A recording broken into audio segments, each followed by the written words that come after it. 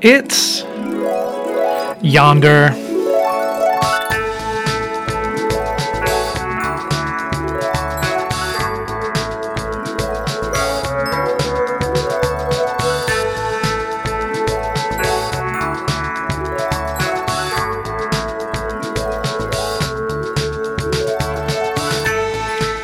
Hello, everyone.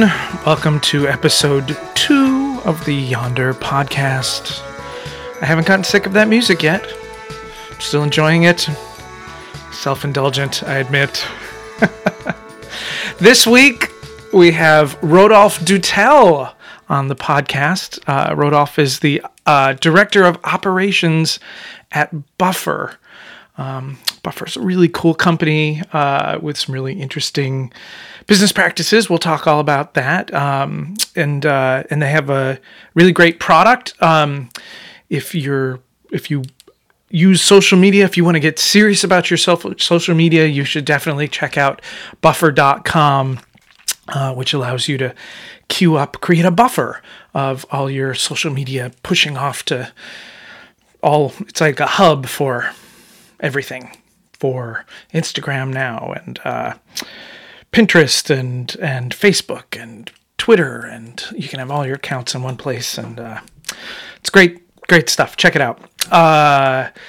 Rodolphe also runs remotive.io, which is a website, mostly a mailing list at this point, focused around remote work. And so that might be another thing for you to check out. Go sign up there. But don't stop signing up there. You should also follow Yonder on our various social links. We've just launched a Facebook page, which you can find on Facebook. You just type in Yonder and you'll find it eventually. We have a mailing list at yonder.io, and of course subscribe to the podcast. There's iTunes links and Stitcher and Google Play, all that kind of stuff. You can sign up and make sure that when new podcasts come out, you get them, because that's important. On Twitter, Yonder is at YonderCon, and I am at JJeff, JJEFF.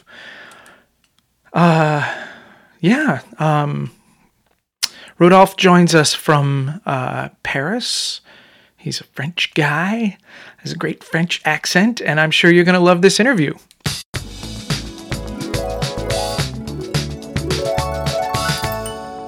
Rodolphe Dutel, welcome to Yonder. Thanks for joining us on the first interview on this new podcast. Thanks for having me, Jeff. Sounds good. So you work at Buffer. What is your title there? I look after operations at Buffer. So I am operations director. I look after legal, finance, accounting, and compliance as well. Wow. That's a whole bunch of stuff. Why don't you tell, I know what Buffer does. Buffer's a great product that we've used at Lullabot for quite a few years now. Tell listeners, though, what you do or what Buffer does. Yeah, so Buffer is the easiest way to share on social media. So if you are an individual or a small business, we assist you to share on social media, meaning if you have a great piece of content, such as this blog, for instance, through Buffer, a little piece of software, you can share it to many different social networks, the largest one there are, and multiple times in the future. So we allow you to plan your presence on social media. Cool. And Buffer also has a few like sub-product things that you guys have launched as well, right?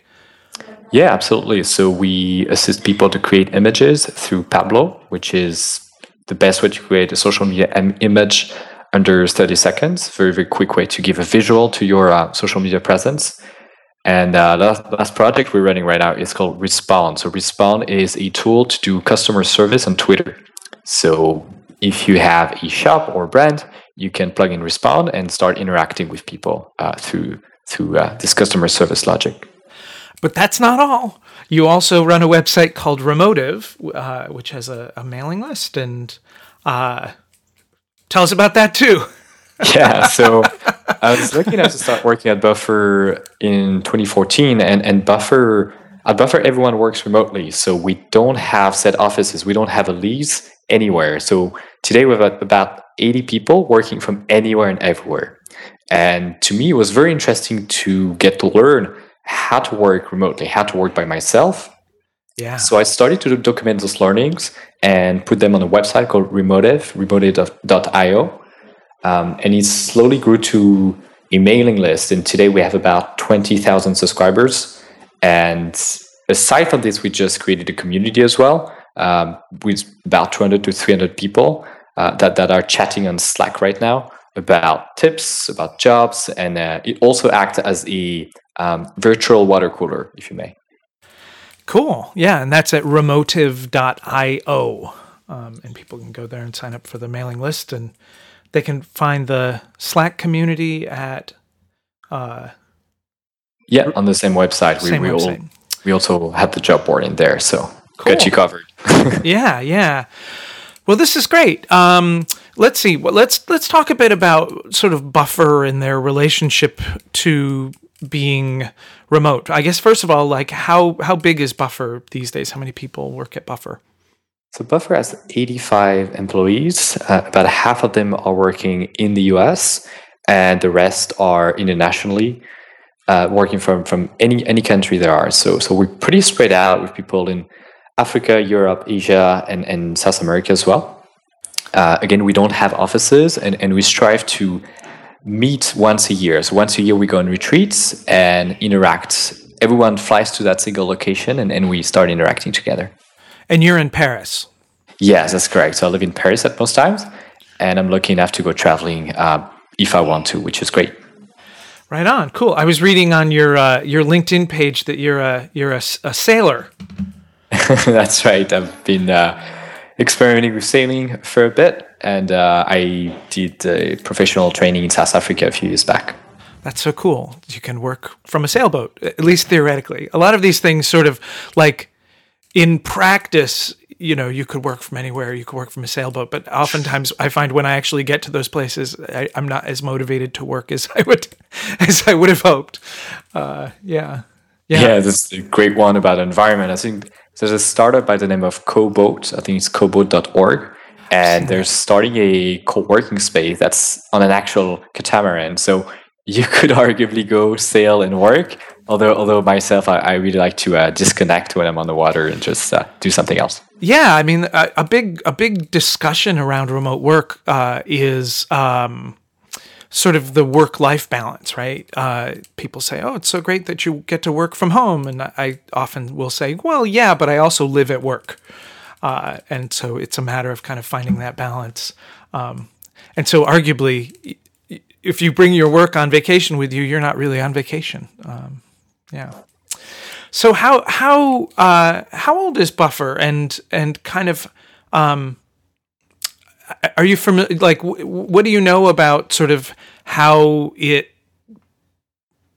was decided to become a kind of distributed company? Sure. So Buffer started in 2011, and founders are coming from Europe. There's an Englishman and the other co-founders from Austria, and they started the company in a bedroom somewhere in the UK, and quickly thereafter they moved to San Francisco. So you have two Europeans flying to the US to create a company. So I think it was already part of the company's DNA to be distributed and to be moving around quite a bit. They went through AngelPad, which is an incubator in San Francisco. But what happened is the visa ran out. So they had to leave the country. They had a legit business registered in the US, but they had to go someplace else. So they went to Hong Kong, they went to Tel Aviv in Israel, and de facto they became a distributed company. Wow, that's a really interesting origin story. Yeah. And so Buffer's never really had an office except for, I suppose, at the incubator, really, right? So I think at the very start there was the incubator, and I guess 2 years later in 2013, Buffer used to have a small office in downtown San Francisco where about 8 people will live in San Francisco, and some of them will come to the office. But Interestingly enough, we realized that not everyone would go to the office, although you may be visiting San Francisco or just live there. And at some point, people started working from home or traveling for a few days, few weeks, or a few months at a time outside of San Francisco. And soon enough, it just appeared that only one or two people would go to the office every week to pick up the mail. So it wouldn't quite make sense to keep it anymore. Yeah, we found we had an office briefly with Lullabot as well, and had sort of a similar experience. People quickly sort of migrated out of the office, right? And yeah. I should also ask. One of the things I want to ask sort of everyone on this podcast is what terms do you use around originally, people used the word telecommute. Then the word virtual company kind of came into being. These days, it seems like the word remote is kind of the most popular word around this. I really like the word distributed because remote sort of implies that there's some sort of a central hub. It sort of has the same Latin roots as the word removed, and that you are removed from it. But distributed is a much more even kind of thing. I know you run Remotive. How do you tend to talk about this stuff? Yeah, so I really like distributed as well. I think it sort of mirrors how an organization or just a bunch of people are all around the world or all around a single country. So I like that word better. It feels to me that remote has been quite popular lately. I think the book that was written by the people that run Basecamp and now about rework and remote really helped advocating for that term. So it took over a little bit, and then there's also been another one on semantics between nomads, people that will travel at all times with their laptops, and remote workers that would be a little bit more settled there. So it's interesting because there's no one really agrees what telecommuters or remote workers should be called, but certainly I see it pick up quite a bit of interest. And to me, distributed or remote. Yeah. So, tell me,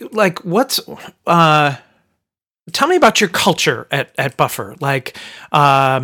Do you have a real time culture where you're talking to each other a lot on video calls or audio conferences, or is it more of a asynchronous culture where you're kind of communicating through emails and online more, and then just sort of generally kind of how have you developed culture at Buffer? Yeah, so culture is a very, very fascinating topic. I think I wasn't as familiar with culture before I joined Buffer. I mean, to me, culture was often what would be in a /about page of a website, a manifesto, or right. Written. Just you stick a plaque on the wall, and that's what your values are. But I think that distributed companies and Buffer in particular, since we don't get to see much of each other, you get to see that culture is not what's on the wall. It's what you live. It's how people interact. So right. I think that overall, remote companies and distributed organizations are very articulate about their cultures. And since all you have to link people together is how you interact, you really need to double down on this. So what happened with Buffer in particular is that culture was decided through 10 values that were decided upon quite a few years ago by founding members.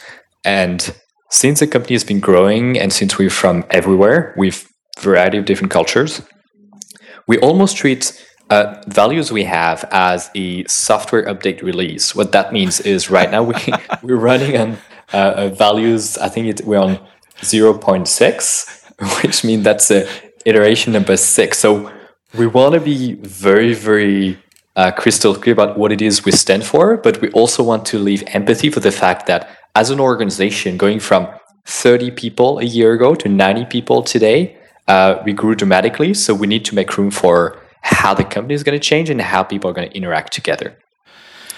I like that. Yeah, I like that. I I've certainly found, one of the things I felt like made Lullabot strong over the years was this sort of what I called like kind of an experimental nature to things, that because we didn't have an office, because we weren't kind of doing the conventional things that conventional companies did, we had to kind of keep thinking and rethinking and kind of redefining, which kept everything very sort of kind of malleable and allowed us to kind of rethink things that perhaps most companies weren't rethinking. Buffer, one of the things that you guys have you've rethought transparency, I guess, in general, right? Do you want to talk a little bit about that? There's some really interesting stuff that you guys have done. For sure. So to your point, when I think about culture, I often think about what do we default to? Like, I think the great example just shared about Lullabot is if the entire team defaults to curiosity, as in we are facing a question or a hardship, if you default to curiosity, you will pull together and find a solution that wasn't there before. At Buffer, we try to default towards positivity and try to focus on positive upsides. And another thing we default towards is transparency. What that means is whenever we have a piece of data or we're trying to make a decision, we make it public by default within the company and oftentimes externally as well. I'd love to give you a few examples. And by default, everything we do should be public. We only ask ourselves a few times when things are very touchy, which means there are legal implications or privacy may be at stake as well. Essentially, we default to transparency for most things. So, few examples here. First, we came up with an idea of transparent salaries. So, there's a spreadsheet that is available online and to anyone, where each and every person working at Buffer has the salaries listed. And the consequence of that is you don't really have salary negotiation. You don't have any gender gap. And should you be interested about working at Buffer, you can project how much it is you would make based on where you live, what your experience level is, and a few other criteria there. Yeah, how's that been received? I mean, obviously you're growing very quickly, so you're getting a lot of applicants. Is it appealing to people?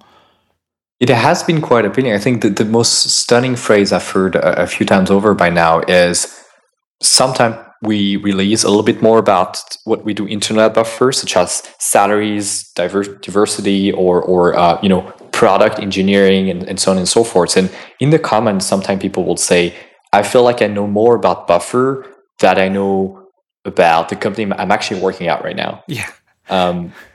Which is very very much appreciated, I guess. Yeah. So wow. So describe to me sort of kind of a typical day for a person at Buffer. If you were talking to someone, who had sort of conventional office-based job, like how do people communicate with each other? How do you hold meetings? How does the work get done at Buffer? Yeah, that's a great one. So what often happens is I have a coworker, his name is Tom. He used to say, when I open Slack or previously HipChat, a communication tool that are chat-based conversations, it feels like he's stepping into the office. So some of us will work from home, others from coffee shop or co-working space. You often start to observe business hours, so starting 9 a.m. local time, say. We have an internal forum. It's open source. His name is Discourse, where we list updates that are only important for the team, and then you also have your typical mailbox. So how do you define local time? Like, so we really try to encourage people to work and live in their local time. So we don't create project team based on time zones. We trust that it will work. So what that means is people will organize themselves and you see amazing results happening. So at times it's super fast, which means that you work throughout the day, and by the time you're about to stop working, someone else will take over and work through your night, and then you can pick it up in the morning. And other times, it's the other way around, where you may have to stay up until 11 p.m. to chat with that person in Hawaii if you're in Europe, which is 12-hour difference. So anything and everything can happen, and certainly want to make room for people enjoying their local lives and not be abiding to a certain set of business hours that will apply to everyone. Wow. Okay. So you're not talking on Skype or Sure. real-time communication too much, are you? Yeah, we are at times. So we try to keep teams reasonably small. I think we're trying to live by the Jeff Bezos rules, which is, your team should be fed by a maximum of 2 pizzas. Otherwise, the team is too big. So it oftentimes you get to work with teams in 4 to 6 people. And that more often than that makes it very manageable for people to communicate. So we use Paper by Dropbox as a way to centralize our writing and copy-paste code, for instance. And then we use Zoom, which is a equivalent to Google Hangout or Slack or Skype to hold meetings. And the smaller the team, the more frequently they meet. I think teams to 2 to 4 people oftentimes have daily stand-ups where they can chat and share news. And if the team is a little bit bigger, then it can be weekly, all hands, or you'll space it out a little bit more. We also have management in place, so we'll make sure that you check in with your manager about twice a week, really. So does Buffer also have retreats and that type of thing? And how often do those happen? Yeah, we do have retreats. So at times we try and meet. We try and meet about once a year or twice a year. And the spirit is that everyone will fly out to a single location, and we'll spend about 7 days or 10 days all together. And the most important part there will be team building. So in January, we're in Hawaii, for instance, and 6 months before that, we're in Reykjavik in Iceland. So it's a very, very cool way to get to meet people you've finally been working with for a few months. And you see pretty funny conversation taking place. Like, people get surprised about each other's height, for instance. Like, interesting. And the funny thing I've heard the other day is, wow, I did not realize you had elbows, because you always look at person through a computer Skype interface, so you only see so much of a person. So yeah, that's pretty cool. Huh. Yeah. Are there? Do you feel like with this sort of sense of curiosity that you try to bring to the way of thinking about the company and the company culture? Has that brought other sorts of kind of Buffer tricks that you guys have developed for communicating, creating culture, creating connectedness amongst your team? Yeah, so I think one of the biggest learning this year is that, to us, the transparency is very important, as we discussed, and transparency is even more important in a remote team. If you don't see much of each other, it is very critical that we get to communicate over and over again. So an example is that in June and July 2016, we realized that we had a cash flow crisis, where we realized that we mishandled our cash. And as a result, we had to let 10 people go within the team. Mm-hmm. So certainly was a very, very unfortunate event. And it was very, very interesting and tricky to manage at the same time, because you wanted to communicate information to the team and people departing and people staying. And how you go about that, how you go about fairness and transparency and communication in a remote team through a tough time is something that we really had to learn for ourselves. Because up until now, we've been extremely lucky and blessed only to share good news and the best part of our business. But I guess sharing hardships and what's not going so well was certainly a huge learning experience for us. Yeah, certainly. I mean, transparency is easy when all the news is good news, and it's that the difficulties is where the sort of the shame happens, and you want to kind of go into more of a private mode by default. And it's interesting to have that discipline, that precedence of needing to be transparent, but it can be sort of rough waters to navigate. Yeah, that was interesting to see from the outside. That that you were blogging. You collectively, Buffer, was blogging about what was going on, and was really interesting. Interestingly, one of the consequences of this transparency and getting to share it with a lot of people is that the mistake we made was entirely ours, in the sense that we mishandled cash. So people that were let go because we had no more cash, not because they were not doing the job properly. So one of the results of this blog post is that we received around about 10 different remote startups that say they'll be happy to get in touch with people that had just left because of cash reasons. And those could potentially be great candidates in their own remote startups. So the community really pulled together through this transparency event and offered to assist departing people, which was very humbling to witness. Yeah, that's really interesting. I've certainly found that transparency and sort of openness in that way really usually pays off, and oftentimes in ways that you don't expect, where you post what's going on, and experts will come in and say, oh, well, here's the fix, or here's what you did wrong, or it's a really great way to learn. Whereas I think when that shame and privacy come in, there's not so much learning that happens. That's true. Yeah. How do you feel like Buffer being a distributed company has made things more difficult? What are the things that are more difficult?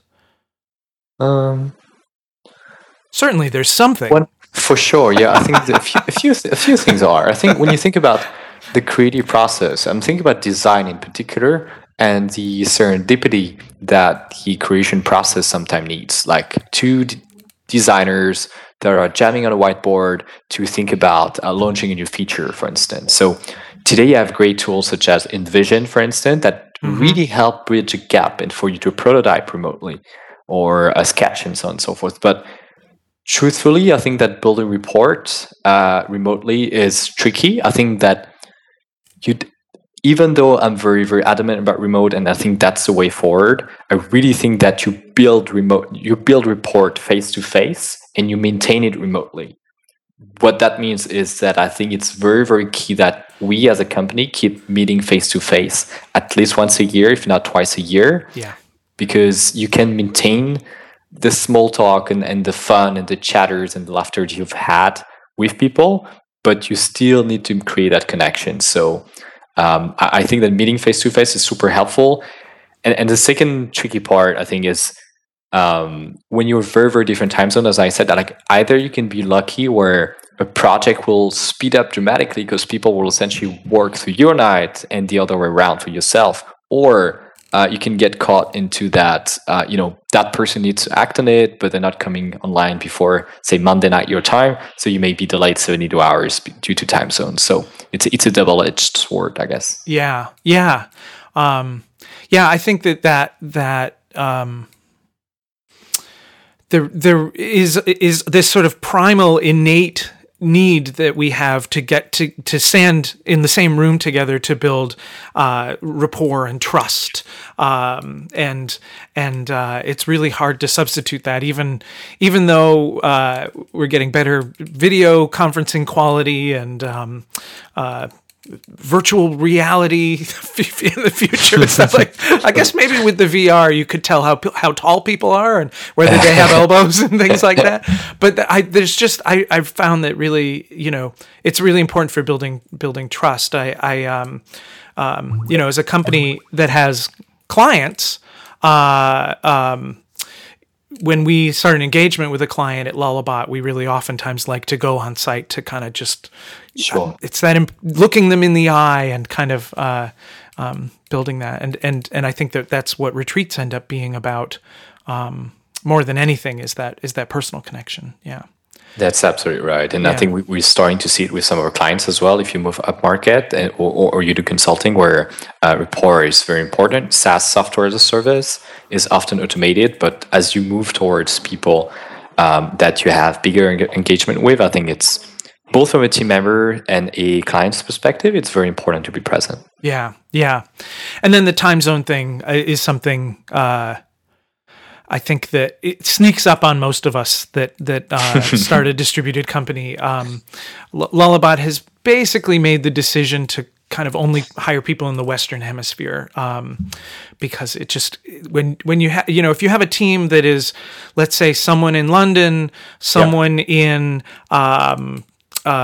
Los Angeles, and someone in Melbourne, Australia, there's like so someone is going to be sleeping on that team at all times, or they're going to start shifting their hours and not work a daylight hours kind of schedule, which I guess is fine if that's part of the culture that you've created, part of the sort of agreement that you have with people. But I think that humans are by their nature diurnal daytime beings, and that's absolutely right. I think that's one we yet to solve, and certainly seeing the entire ecosystem. I think Yonder as a conference, seeing Lulubot, seeing Automatic, and how different people, either by themselves as freelancers or as a distributed companies, are handling it is super helpful to learn what's best for each company there. Yeah. Well, that's the reason for this podcast, and the reason that I started Yonder in general was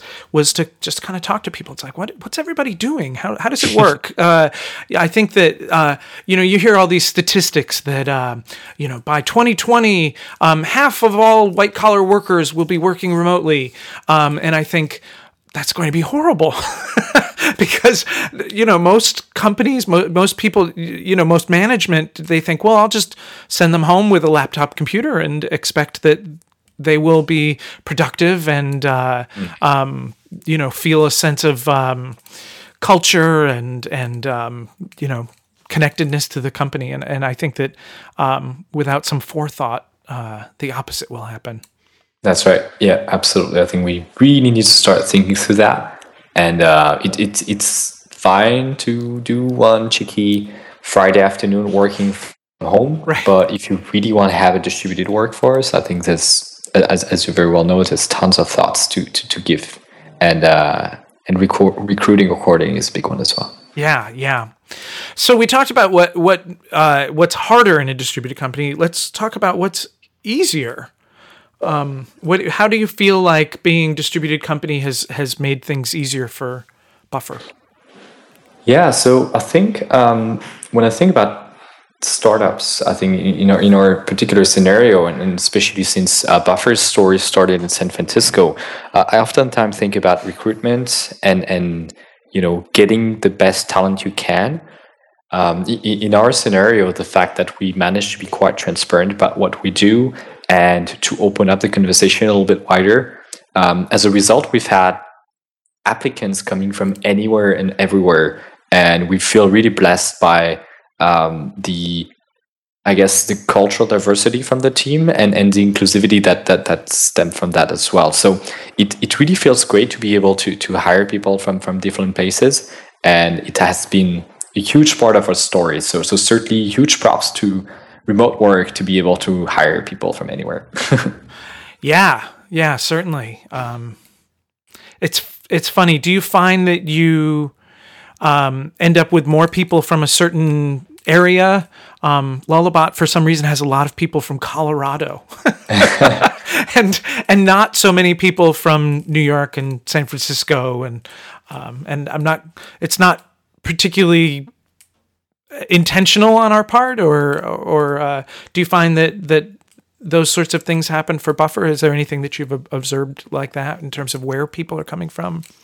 Yeah, that's a good one. I think depending on roles, it may vary a little bit, but oftentimes you'll find that people can be outside of major hubs, namely, cost of living in big cities such as New York City or San Francisco are very, very high, where I would feel that many people that join Buffer have a very keen interest in work-life balance and be, I guess, pursuing a certain lifestyle, even though that has a different meaning for each and every person.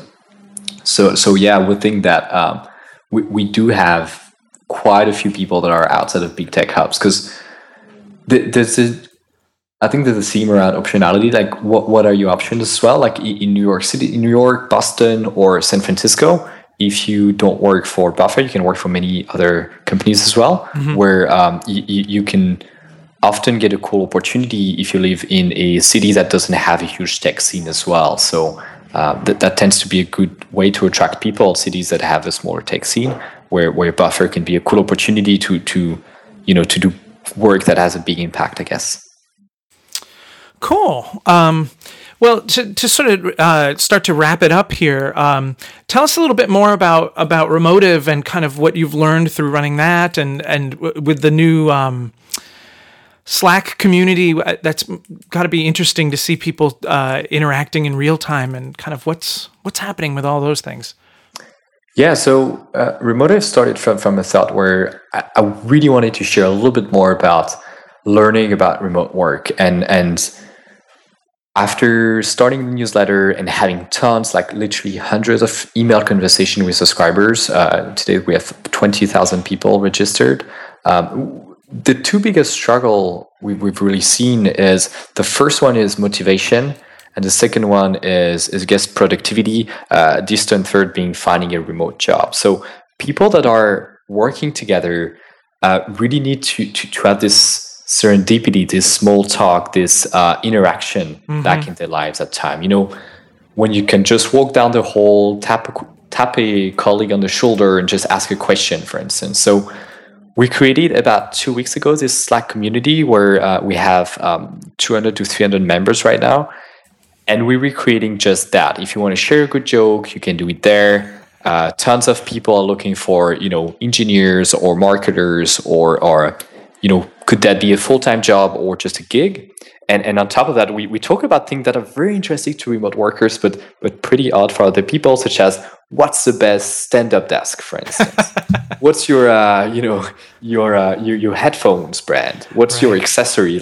And all the things that are very, very interesting. But at times you may just become a remote worker, but you don't necessarily have 20 friends that do that. It could be quite a exotic lifestyle for now. So we try to gather like-minded people, and we see people coming from the US. That's like 50% of who we have, but also from Europe, from Asia, from Africa. So it's really starting to shape up as a global community. Very cool. Yeah. Yeah, a lot of that like serendipitous kind of stuff that happens in an office where I remember, going way back, when the Mac was relatively new, or each new version of the operating system coming out sort of had all these crazy new features. Being able to sort of look over and see, oh, there's a key command. I've never seen it do that. How did you make it switch apps like that? and a lot of those kinds of things that you might pick up sort of serendipitously don't happen so easily when you're working from home without someone else doing those things, and certainly sharing information about headphone brands and microphones and all those kinds of things is something that I've become quite an expert over the years. Yeah, I'm sure you could benefit from your knowledge as well. Great. Well, thanks for talking to us. Do we cover everything, or do you have anything else to add? That sounds good, Jeff. Very happy we get to chat a little bit more. Yeah, it was so great to hear from you. Thanks for being on Yonder. Anytime. Have a great one. Thank you. Okay, you too.